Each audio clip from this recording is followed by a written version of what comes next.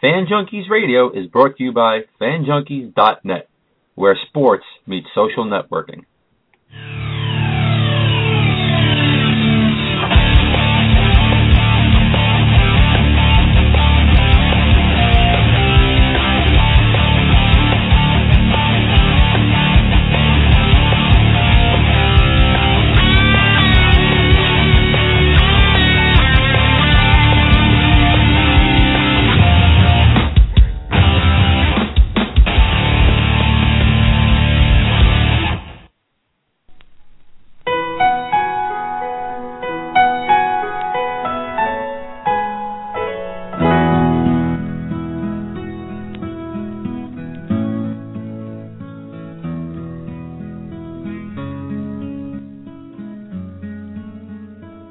Good afternoon, and welcome back to another Fan Junkies Radio program. I'm your host, Frat House Mike, and I'm joined today by a special guest host who's covering all of the action going out there at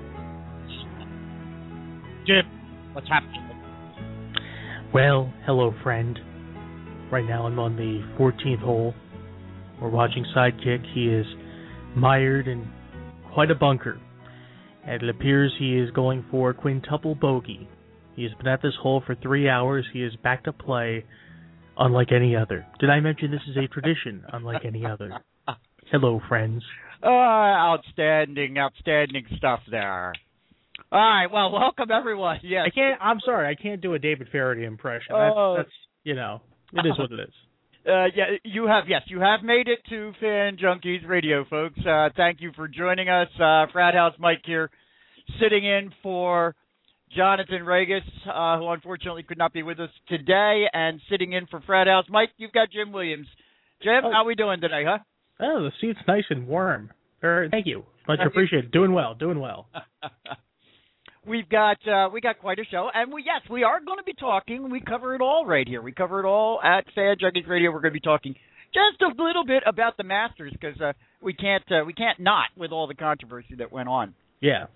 But let's kick it off with our today in sports, and what else could it be? I was going to say it's kind of overshadowed. I mean, there were other things that have taken place on this particular day.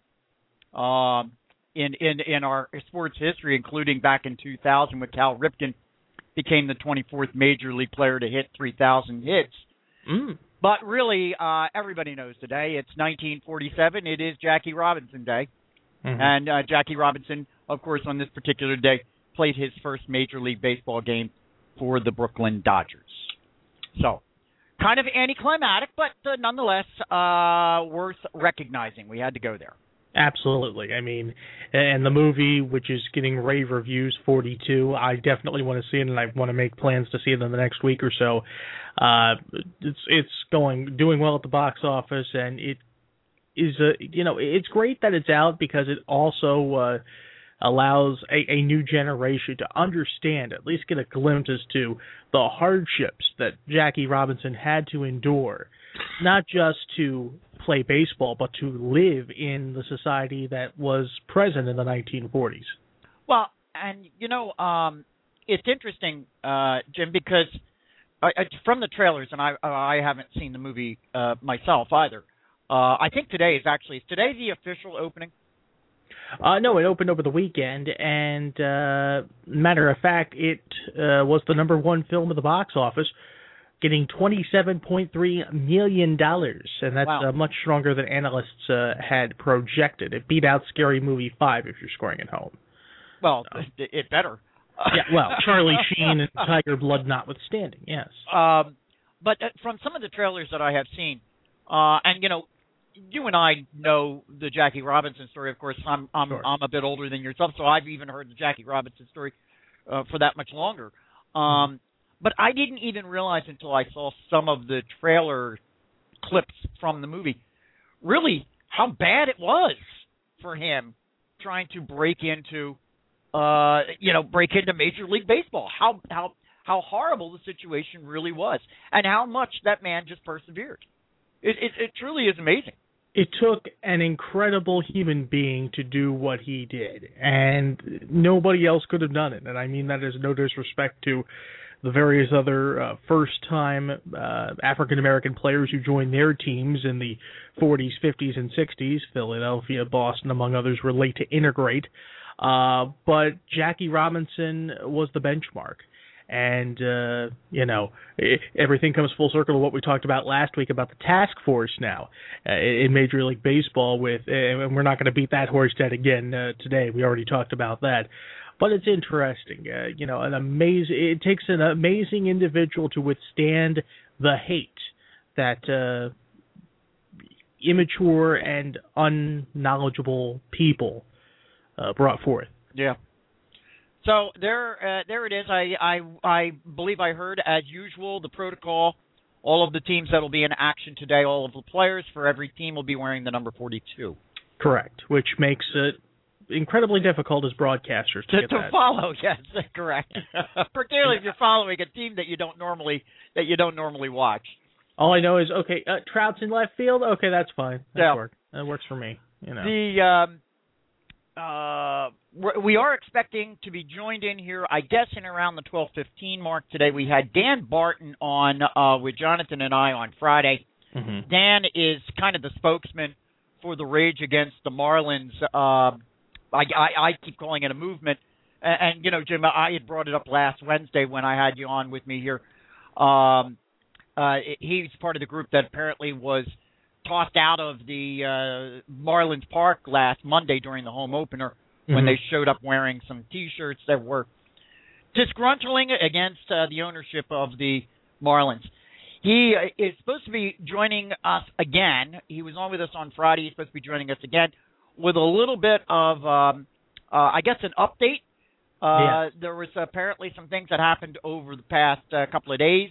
He'll be on, and he'll be joined by his attorney, Parker Felix.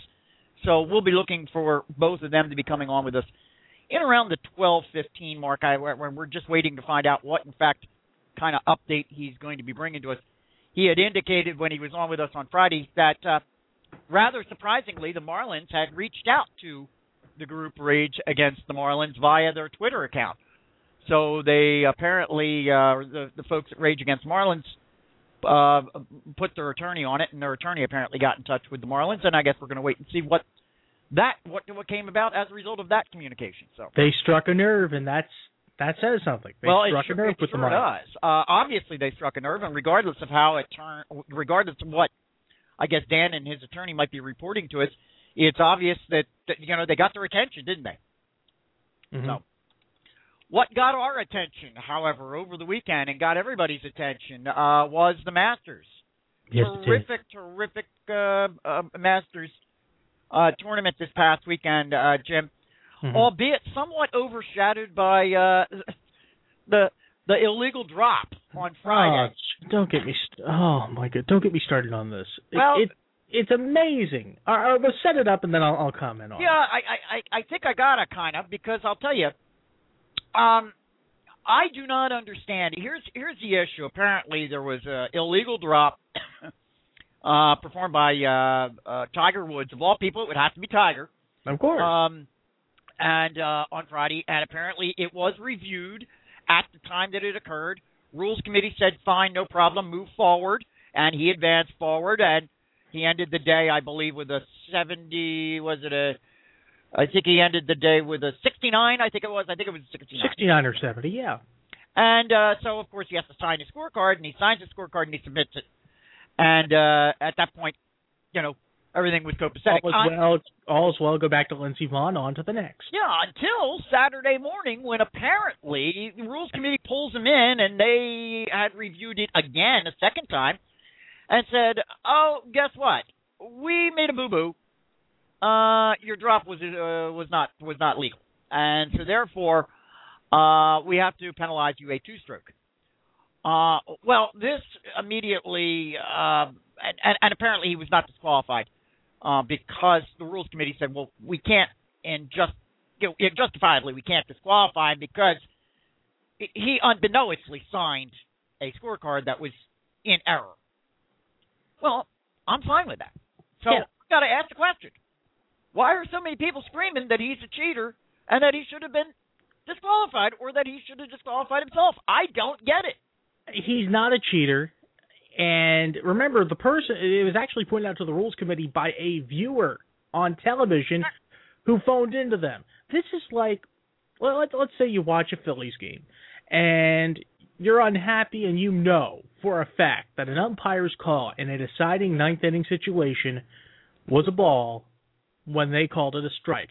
This is like you being able to call them up. That last pitch, I have on good authority that was a strike. You may want to revisit that and then bring everybody out on the field. You don't do that. Right.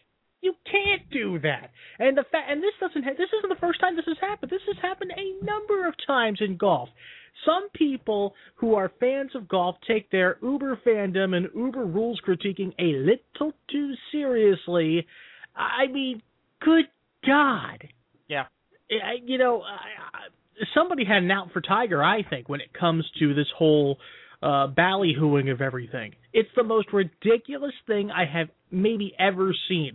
Woohoo! And then ESPN and others reviewed it later, and they've got illustrations of this is where the ball was originally, and here's where it is now. It's all of He actually hurt his cause, Tiger, technically with the drop, because he actually put himself about a yard further back. So if anything, he was hurting himself with the drop, not helping himself. You know what would have made the telestrator illustration so much better? John Madden. Exactly. That's exactly what I was thinking. Here you go. You got the ball right there. Brett Favre. Boom. And here's a guy. He had the ball. He dropped the ball. Boom. Tough acting tonight. Oh, nicely done. But Pat Summerall back on the tower drinking again. Oh God! But I assimilated it to an umpire, as you just did, in the analogy that I put up on our Frat House Sports Facebook page. Mm-hmm. As you did, I drew the analogy to an umpire making the wrong call, and it being a wrong call at a critical moment in a game where it affects the outcome of a game and another team benefits from it that shouldn't have.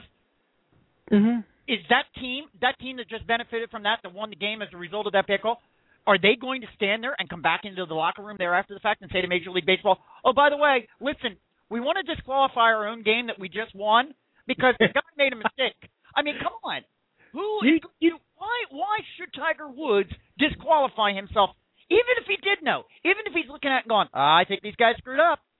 Hey, listen, we're all looking for a leg up in sports. And if the rules people, if the umpires and the officials are going to give me that leg up, for God's sake, we've all played sports ourselves. How many times I should have been called for penalties playing hockey? I'm looking at the referee. He ain't calling it. I'm going, okay, fine with me. It's like that commercial you see for, good sportsmanship. Pass it on. I knocked the ball out of bounds. How many times does somebody really admit they knocked the ball out of bounds? Yeah. Come on. So I really, really do not think that, and I really don't understand. And, I don't know. You hear this kind of thing all the time where it's, this is what I've heard in the past couple of days from the talking heads and the analysts. Well, golf fans and golf pros are of a different ilk. It's a gentleman's game, and you're supposed to stay. And I'm like, come on, poppycock. I mean, seriously, I don't get it, and I think unfortunately it did overshadow what was really a terrific tournament. Yeah, which ended up in a playoff, 2 holes. Yeah. It went 2 holes between Adam Scott and Angel Cabrera. Oh yeah.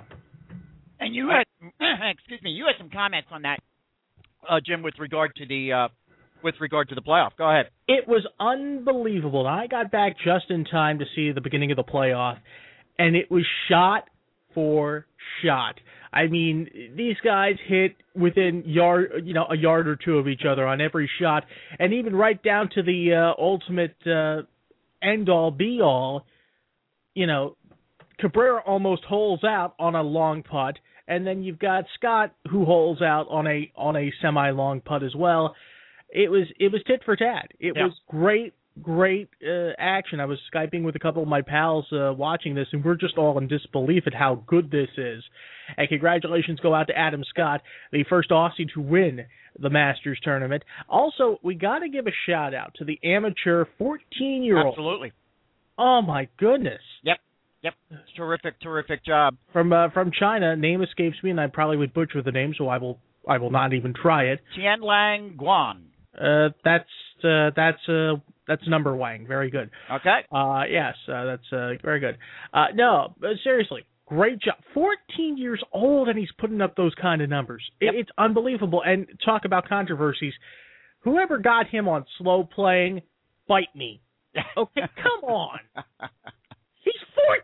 It's his first major tournament. Come on. Yeah. Anyway.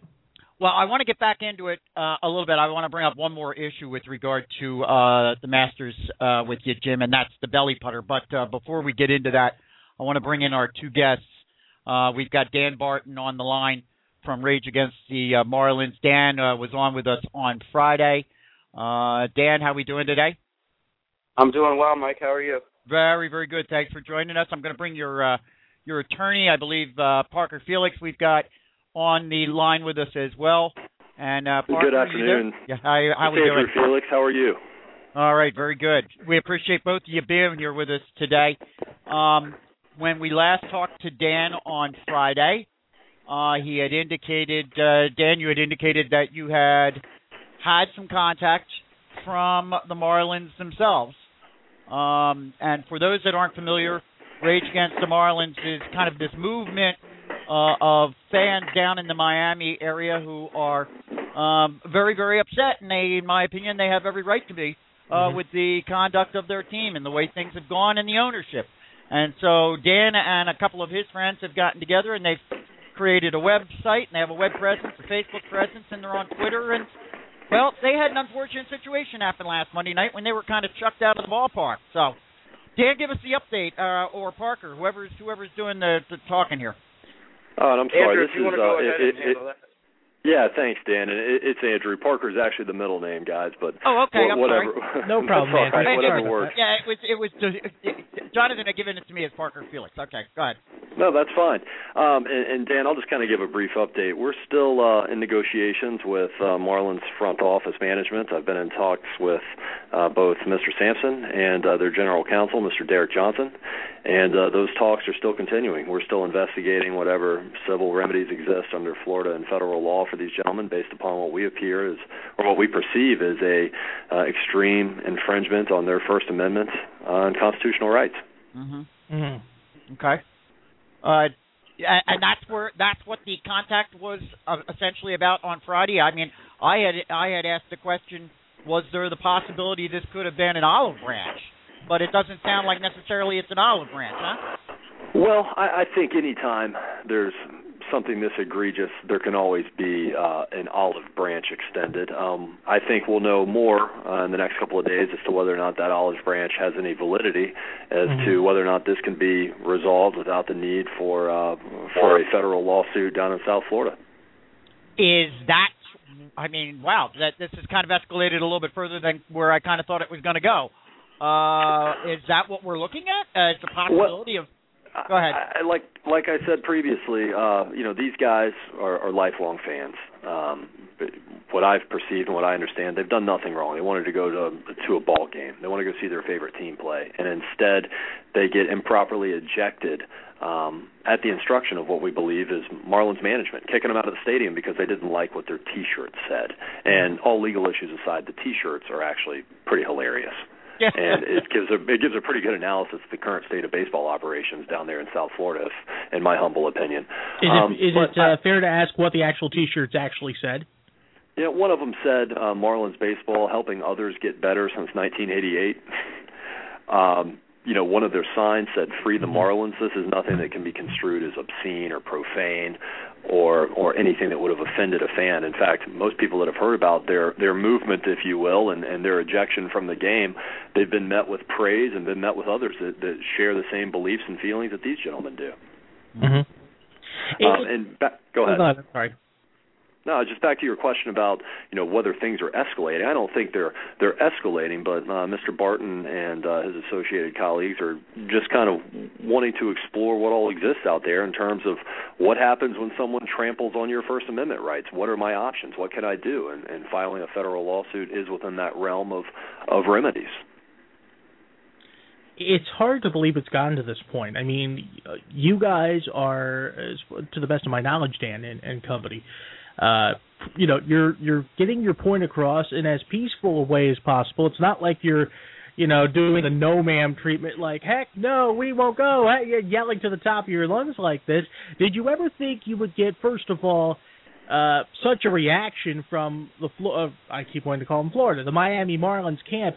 And did you ever expect to get, and I've read so many sources, USA Today's picked up on this, many other sources around the nation, so much support from not just South Florida, but from throughout the nation on your behalf? When we started the website, we knew that we weren't the only ones that felt this way. We thought that most of the town was in agreement with us. On the Marlins end, I really didn't think that, we'd get under their skin that easily, since we aren't the only ones that feel this way. But, we're more than enthused with where it's gone. Our goal in the beginning was, just for something like this, to get Loria's name in the headlines and have him exposed for what he's done, because there's a lot of people in this country that still, don't know what's going on down here. Yeah, it goes back because, Loria did his misdoings in another franchise before in Montreal years ago, and, deja vu, the sensation, you've seen something you've already seen before happening in Miami. And as a Phillies fan, I actually feel sorry for you folks who are Marlins fans. Absolutely. Because you guys are getting bait and switched like no other. I mean, it's fire sale season every season seemingly down there, and it's a shame the product that's put forth down there. And the fan base obviously is turning away. Attendance is at an all-time low for the franchise seemingly. Go ahead, Mike. Yeah, we actually have been getting a lot of support from old Montreal Expos fans. I'm actually doing an interview later tonight with a guy in Montreal. Very cool. Let me throw this out to both, I guess, whoever wants to jump in on it, Dan or Andrew. It just seems to me, I mean, we've got the situation here in Miami with what appears to be perhaps an attempt by ownership to stifle comment. We had a situation in Philadelphia a year ago when fans went in with signs against Andy Reid, and they were told that they had to take all of those down. We had a situation that was reported apparently over this past weekend in Arizona where Diamondbacks management apparently forced fans who were wearing the opposite team's gear, forced them to replace it with Diamondbacks gear because they were seated in a particular position where they were seen on television. Is this a trend? Are we seeing more and more kind of, I don't know, violations of individual? Yeah, it comes off like it's more police state than anything else, doesn't it? Dan, do you want me to jump in there? Yeah, sure, go ahead. Okay.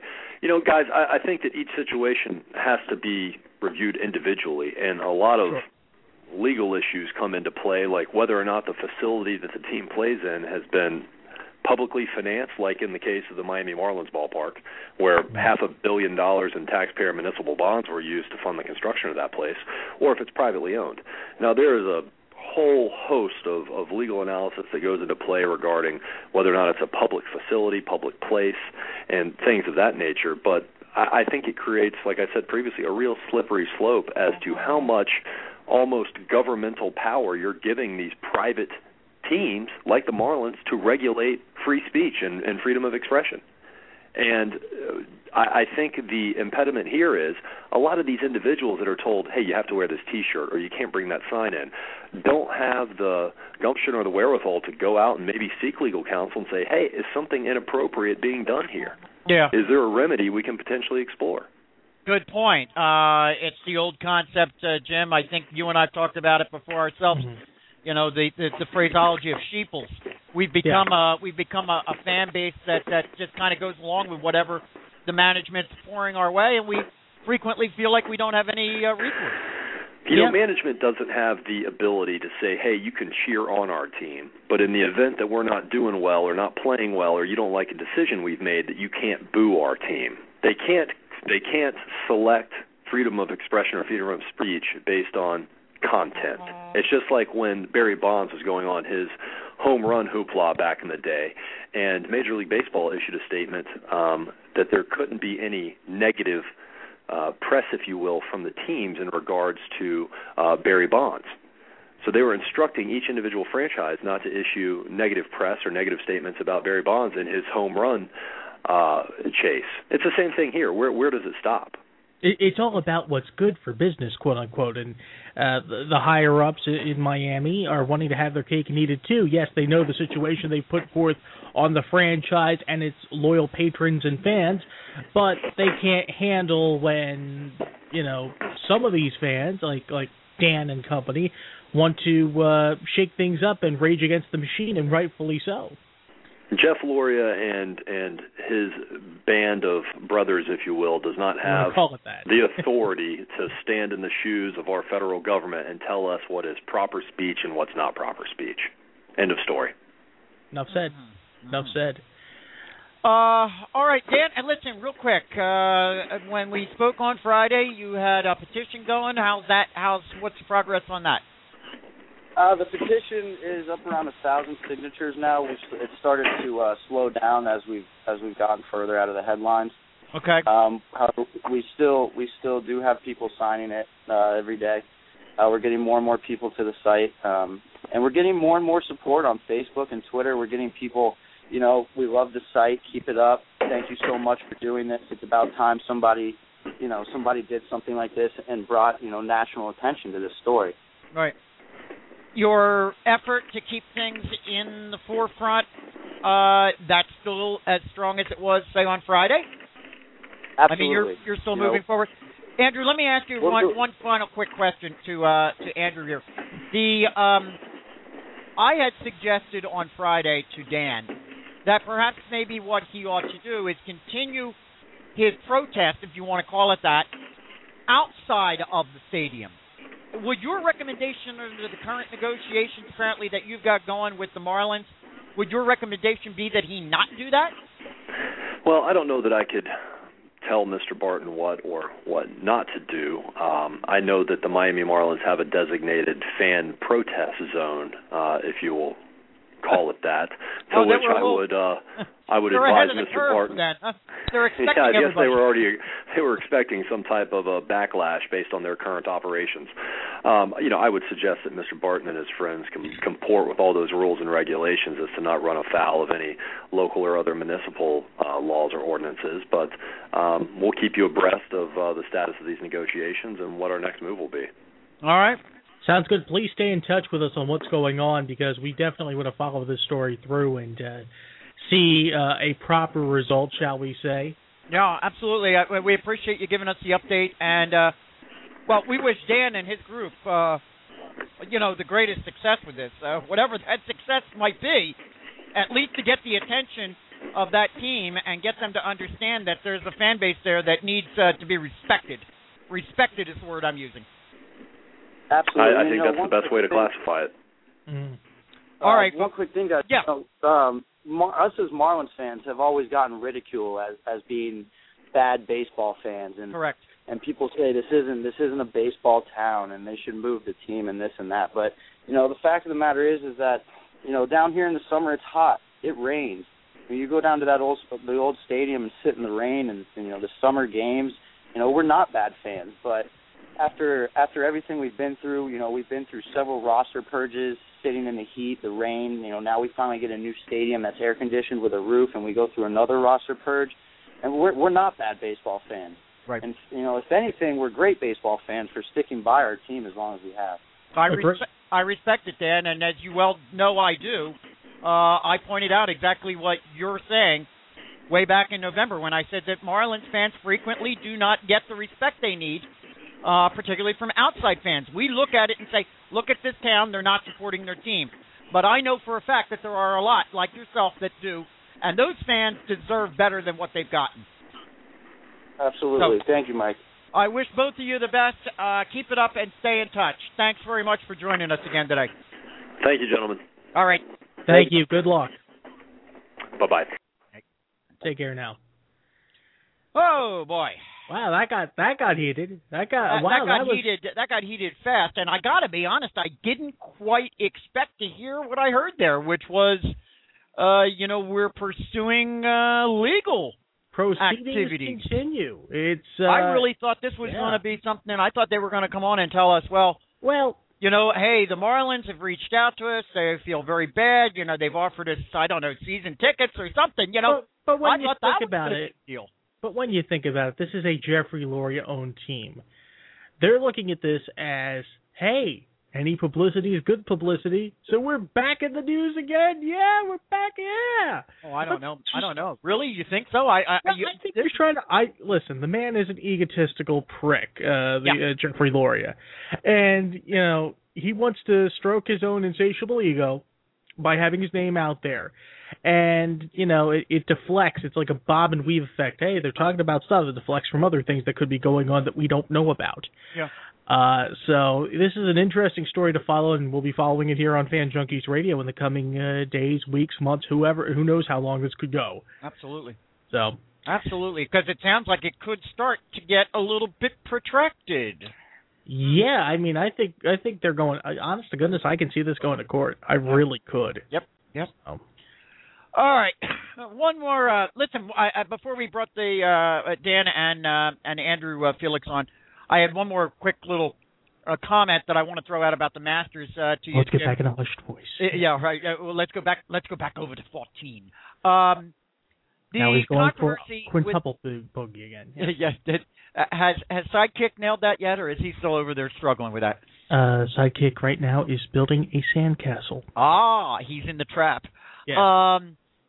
The controversy over the very long sticked belly putters looked like a freaking stilt to me, but okay, yeah. I mean, frankly, look, I'm a purist. Okay, I'm a purist in all of my sports, and golf being no different than all the others. That thing not only looks stupid, but you see the size of the head on this thing. I mean, for God's sake, you couldn't miss no-how with a putter that looks like that. Now, apparently, there is talk that these things are going to be they're going to axe them out. That you're not going to see them. They're going to make them, I guess, illegal for want of a better phrase. Mm-hmm. What's your stand on these things? Apparently, from what I understand, they have these very type of putters have been involved in the last 4 winning Masters tournaments. I don't know what to think, because in one respect, yes, it seems like it's easier to use these putters, but in another, it looks like it's difficult to maneuver them as well. I'm a traditionalist too. If I'm going to putt, I figure it's all in my hands. It's not on my chest or my. It looked like it was up to his neck. Yeah. Scott yesterday at Augusta. I'm traditionalist too. I would not be upset if belly putters got eliminated altogether, because there's an art to putting, if you ask me, that is somewhat taken away, I guess, for lack of better terms. It's words escape me. Well, listen, the one thing I will say for it is this. It's not a good look, folks. It's definitely not a good look. You do not look smart. You do not look cool with that thing in your hand. Oh, but chicks dig the belly putter. Come on. It's like, ooh, they could stick that near your neck. Guess what? Oh. 347-237-5373, folks. If you've got anything on your mind, give us a holler right here. Talk to us. What's your thinking on belly putters or anything else? Help the love of all that is good. We had quite a few, controversial. It's funny. I feel like I'm doing an update show. Monday's our update show to everything we talked about on Friday. We should have the Robert Stack Unsolved Mysteries update sting or something. Really. We're going to update a couple of baseball things that we talked about here a little bit on Friday. Jonathan and I did. And so you're going to get the benefit of being the Jonathan role in this one, I guess. Okay. That's my voice. Thank you. We witnessed, everybody's witnessed, the brawl from the other night between the San Diego Padres and the Los Angeles Dodgers. Mm-hmm. Carlos Quentin storms the mound, and in the end, Zach Greinke ultimately incurs a broken collarbone. Mm. Excuse me. Comes down on Saturday. Major League Baseball suspends Carlos Quentin 8 games, and Jerry Hairston Jr., he gets suspended 1 game for continuing to incite, I guess, the riot. That is fertilizer, Vin Scully said, yes. Yeah, really. Is that what he said? Vin Scully said that? That's fertilizer? That's fertilizer. Okay. That's blinking fertilizer. No, he said that during the actual whole thing, not about the suspensions. Oh, okay. I, for one, have my personal opinion about the suspensions, and Quentin obviously did as well. Carlos Quentin did as well initially when he indicated that he was going to appeal the suspensions. And then yesterday promptly does an about-face and says, no, I'm not going to appeal the suspensions. I'll sit the 8 games. Mm-hmm. Okay, Jim. Yes. What do you think of these suspensions? Are you with them? Are you against them? Do you think it's too long? What's your feeling on this? We're going to probably have a disagreement here. I think the punishment fits the crime, and I'll tell you for why. Quentin is a habitual line stepper when it comes to being in the batter's box. He has a target all over his body. He's been hit like 100 some odd times in his career. And the thing between him and Greinke is I think Greinke hit him 3. This was the 3rd time Greinke has hit him, so they have a history. Mm-hmm. Sometimes you just got to let it slide. And Quentin is not one to let things slide, so he let things escalate. And granted, I think Greinke, when it comes to the injury that Greinke got, Greinke deserved it because he put himself in that position.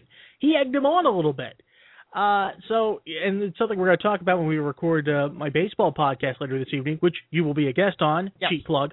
I think Greinke really injured himself, not so much Quentin injuring him. So the punishment fits the crime. Now, I know you have a different take on this, and I'll defer to you right now. I have 2 takes on it. Number one, I'll throw this out, and I'll throw it out by way of a question to you. Yes. Would it be an 8-game suspension if it wasn't Zach Greinke, but say some minor league pitcher who they had just brought up from AAA ball? No, it would probably be closer to a 4 or 5 game suspension. There you go. My point exactly. Thank you. Okay. All right. So I'm going to go with that. But they look at history, and you know this as well as I do. The sanctioning body of Major League Baseball looks at a player's history, not just how many times they've been involved in these kind of Donnie Brooks, but also the history of who the pitcher and batter are. Should Greinke be suspended? Well, if he didn't get injured, yes, he should be suspended for a couple of starts as well. And don't get me started on the whole concept of pitchers getting suspended for X number of games. It should be for X number of starts, not games. But correct. The games thing is stupid. Ridiculous. I agree with you. The other direction I go with it is, as long as we have seen baseball, we have seen bench clearing brawls. It's a part of the game. We have seen guys exactly. We have seen guys storm them out. If you buzz them, if you get too close, if you come in too tight, if you give them a little music. Yeah, exactly. You listen. Be prepared for it. It's going to happen. They're going to fly at you. To me, by suspending the hitter for as long as he did here, in many respects, I kind of feel that what it's done is it's put an artificial bubble around the pitcher. Meaning that the pitcher now can stand up there and say, listen, I can throw whatever the hell I want at you, and guess what? If you come anywhere near me, I know you're going to get suspended because now we have a precedent for it. So in many respects, it's almost like many of the quarterback rules that have been put out there where we're now suddenly going to protect the pitcher. To me, the brawl, the storming of the mound, that was always the players' that's plural, last resort to policing themselves. Mm-hmm. And in some respects, you've taken that out now with this kind of precedent. I don't think you've completely taken that out. You will never completely take it out. It'll always be a part of the game. But I see where your line of thinking is. You're never going to prevent these kind of things from happening. They're going to happen.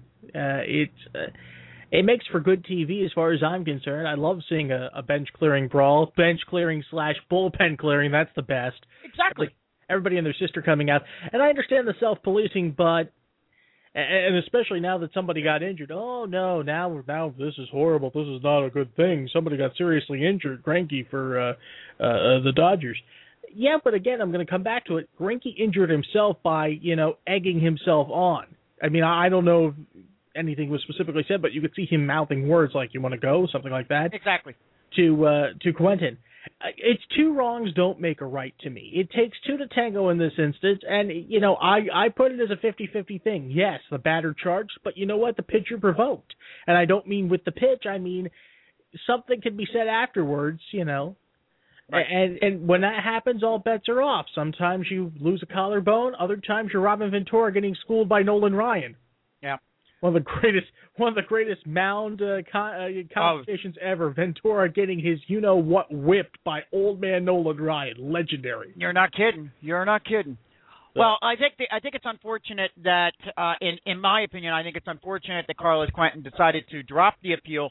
I frankly thought that he should have continued with the appeal because I think that it would have gotten bounced down a little bit. I really do. Well, here's the thing, and I think you know as well as I do why he dropped the appeal.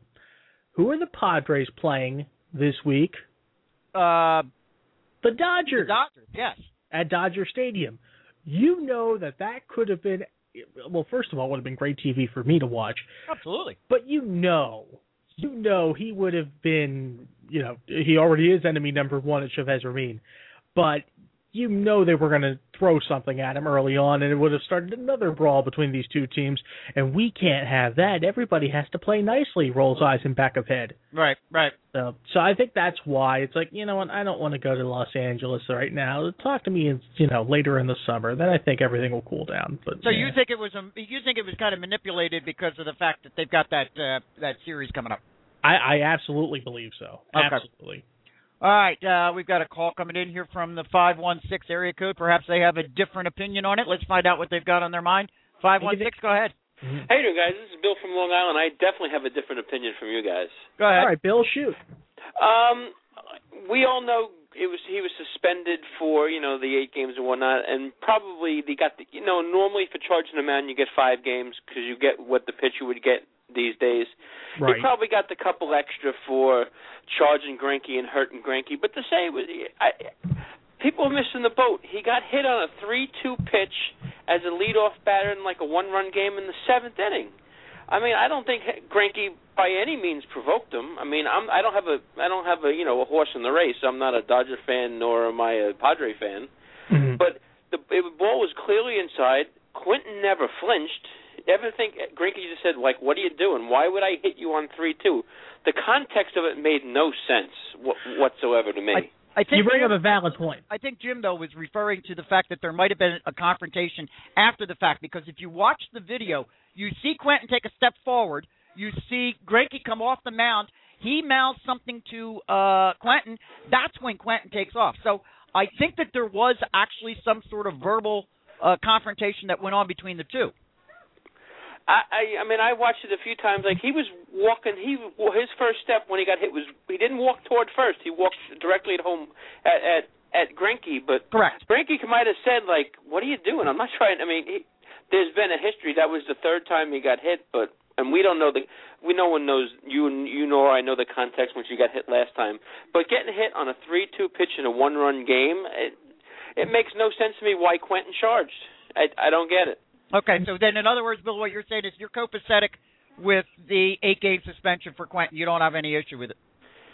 Not really, because you know what? It seems like 5 is the norm for a pitcher, and I think they've kind of normalized that with the batter as well.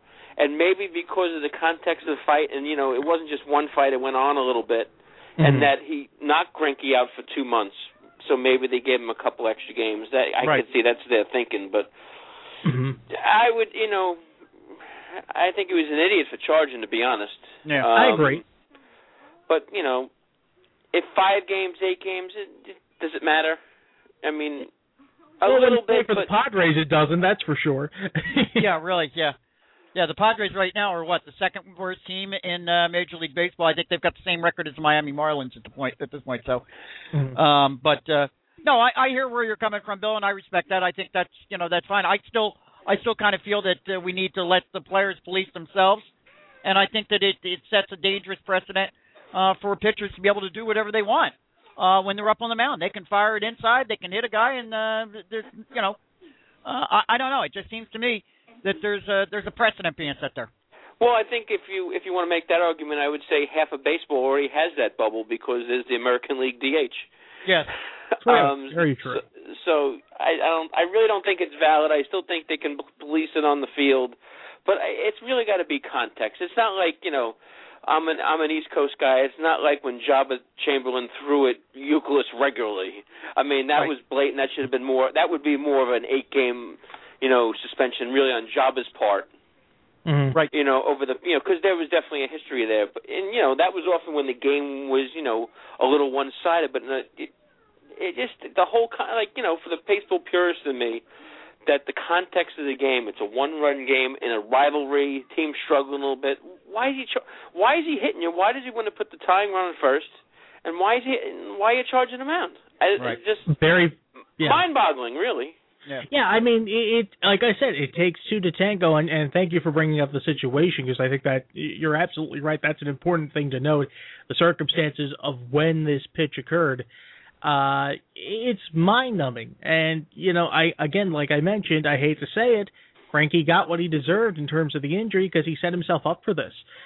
If you're going to, I'm not saying he purposely threw at him. I'm not saying that. But if you're going to, like I say, I use the word provoke, maybe that's not the right term, after the pitch was made, and it looked like to me he provoked Quentin into coming out and having a little meeting on the mound, quote unquote. Right. You know, all bets are off, and you get injured, tough nougats to you, and you're the Los Angeles Dodgers experiment with him already starting off with flying colors, rolls eyes and back of head again. Right, exactly. All right, Bill, we thank you for your comments. Make sure you call in again, will you? All right, you got it. Enjoyed the show. All right, thanks. Hey, thank you, Bill. Bill from Long Island checking in. Much appreciated. Yep. All right. Jim, I'm going to change things up here a little bit. We were going to get into the whole A-Rod going out and purchasing documents from Staples. But I think you and I are planning on going over that with a number of other folks tonight on your podcast, which will be airing Wednesday or Thursday over on CLW83.com, right? Yeah, the podcast is called Touch 'Em All, and you've graciously allowed yourself to be a guest. You'll regret it later. And no, we talk for an hour and a half, 2 hours about the best in baseball. We do the podcast every other week, so we have plenty to talk about. Some weeks are just, not much is going on. And among the topics we'll talk about, like you mentioned, A-Rod with the performance-enhancing drug documentation, and we'll also talk about a couple of pitchers who came close to no-hitters in perfect games, and some other doings around Major League Baseball. Again, Touch 'Em All, CLW83.com. You can go to Facebook.com/Touch'emAll and find some of the stories we're talking about right now. Yeah, so I think because we're running a little bit long here, we had our guests on, and then we got... And by all means, we're grateful we had them on. Oh, absolutely. And, I appreciate that. I prefer the interaction from callers and fans. All about the peeps. And folks that are calling into the show. So I prefer that. But there are 2 stories I do want to get to if we can. One of them is kind of breaking, but let's before we get to that one, let's go over and take a look at the Los Angeles Lakers real quick. This has been one of Jonathan's and my favorite topic all season long. I think we started talking about them, I think in around Game 5 or so, right after they went and fired their coach and put in Mike D'Antoni. Mm-hmm. So it just hasn't stopped since then. But it might be stopping or coming at least to a screeching halt at this point now, with Kobe Bryant the other night suffering a torn Achilles, and that's it, kaput, done for him for the rest of the season, and any possibility now, I say, of the LA Lakers getting into the playoffs. Right now, they still hold on to that 8th spot. What's your sense on this one, Jim? Well, the Lakers are in an interesting situation. They win, they're in, because they're down to, I believe, their final game of the season. And let me just check very quickly who they are playing in said contest. I'll tell you this right now. Yeah, they're going to be facing the Houston Rockets, which isn't necessarily a gimme game, because Houston's fighting to stay on the 6th seed and what have you. Utah is the team that can overtake them for the 8th spot. They are a game and a half back at 42-38. Now, Utah needs to win out and hope the Lakers lose to get the 8th spot. Utah's schedule is tonight they face Minnesota in Minnesota, a Minnesota team that is playing for nothing as they're 30-50. Correct. And then they end the season Wednesday night against the Memphis Grizzlies, a team that conceivably can move up to, I believe they can move up to the 4 spot. They could, if not, they're either going to be a 4 or a 5 seed out in the West, so they have something to play for. Well, at that point, they're playing for home court. Exactly. They're playing for home court for the first round. Absolutely. I'm just making sure of the seedings, because Denver, the Clippers, and Memphis are separated by 1 game in the seedings. I still have a funny feeling the Lakers back their way into the playoffs. Yeah, I think for their sake, the injury came. Had it been a week before or a week and a half before, I think it would have had a much greater impact. I agree with you. I think they're probably going to back their way in. At this point right now, they're going to be taking on the Oklahoma City Thunder.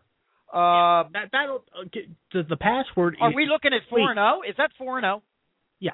Yeah, I would say so.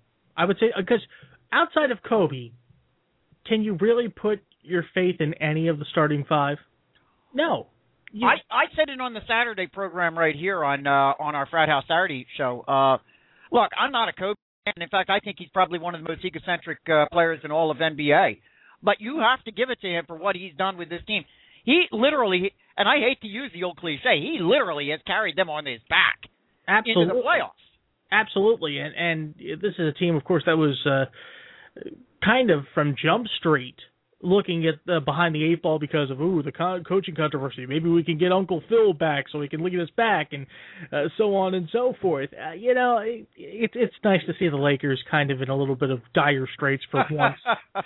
And I'm not biased, being a 76ers quote-unquote fan. More on that in a moment. Yeah. But the Lakers are probably going to back in, and you cannot deny the Lower Merion product, Kobe Bryant. He is that team. And I find it funny. I'm reading various things on ESPN and other sites. Rumors about them trading Kobe. They're not going to trade Kobe. I do not see that happening. I don't either. He is that franchise. But, he is that Michael Jordan to the Los Angeles Lakers, even though he couldn't hold Jordan's jock. But right. You get the idea. Well, I think, you're without Kobe at this point. Right. And so therefore, what are we going to write about? We got to write about something. Let's write about the possibility that they may, we've become such a blogging media anymore that, for God's sake, they put articles out about every possible speculative thing, whether it has any merit to it or not. And everybody's an armchair quarterback. Yeah. You got it. I agree with you. I think that's a ludicrous concept to believe that would even happen. It's ridiculous. Yeah. So there's our update on the Lakers. It's kind of unfortunate if you are a Lakers fan, somewhat unfortunate there. It appears you're probably going to get into the playoffs, but we don't think you're going to be there too long. Yeah, if you want to ride an LA team that might go deep in the playoffs, the Clip Show. Yep, yeah, the Clippers, who are right now in the number 4 spot. Yes. Disasters. Let's go talk about the Philadelphia 76ers, as you just alluded to.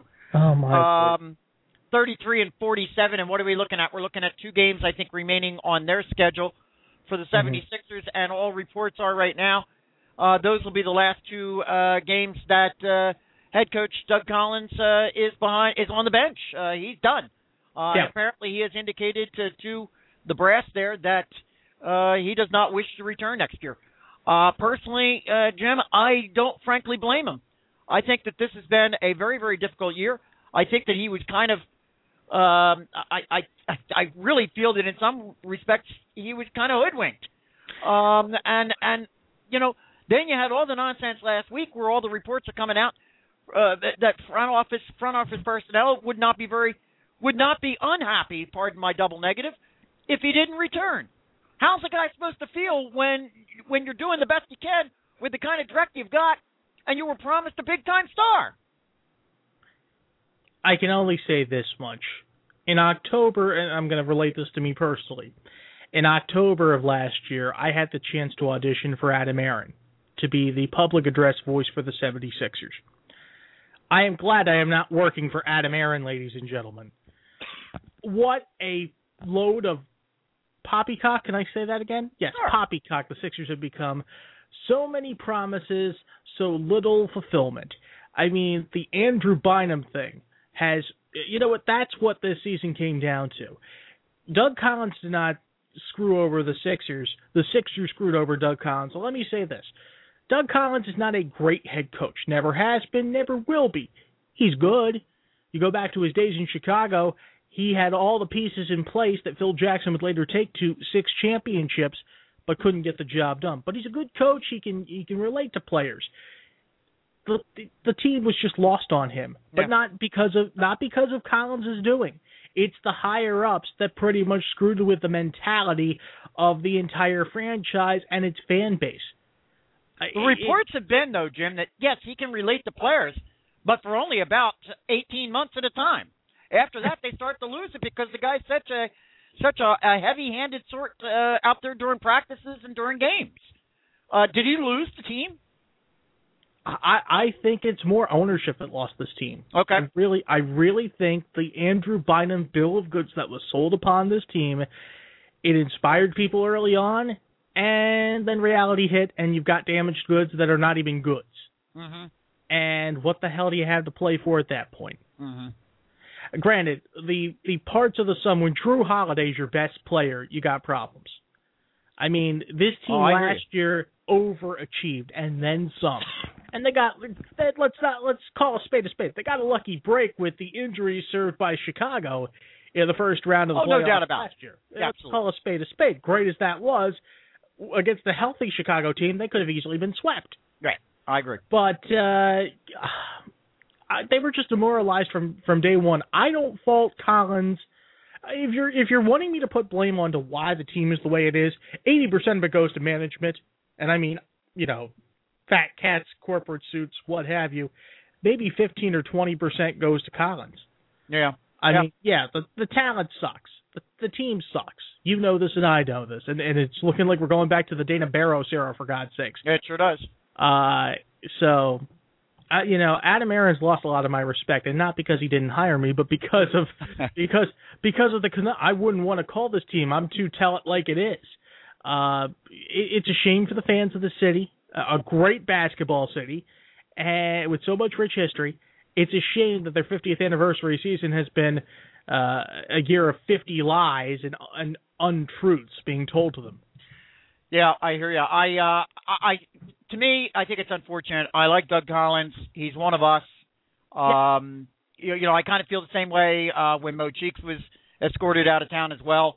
But you know, unfortunately, the team didn't play defense this year. I think that he did lose them a little bit there. But you know, we'll see where it goes. I guess we'll see where it all goes. You know where Doug Collins is going to be going in another week or two. Oh, sure, he'll be up doing some color analysis for the playoffs. With me, Marv Albert. There you go. All right, Jim, I want to thank you for stepping in as you do so beautifully every once in a while for us here. Every once in a while I do it beautifully. Okay, nice talking. I know what you meant. I'm sorry. Nicely done. You. Listen, it won't be long. We got about just a couple of hours. You and I will be back at this again. So, you'll be sick of me by then. Trust me. Thank you for joining me today. It's been a good one. Make sure, folks, that you're tuning in. I believe Wrestle Chat is on tomorrow night. Wrestle Chat tomorrow night? Yeah, Tuesday night, 9 o'clock. we'll see what we can do. We might have a guest. Nothing official yet. I got to talk with Brett about that. So there you go. There you go. WrestleChat.net. Find out more. Smirk. Jim Williams, Brett Clendaniel, and Jonathan Regis tomorrow night at 9 p.m. Eastern Time. And then, of course, we'll be back here with you on Wednesday for Fan Junkies Radio at 12 noon. Jonathan will be back with me at that point. So, all right. That's it for our show today. We thank you all for tuning in, as always. And, Jim, again, thanks very much. No problem. So long, everybody. Take care.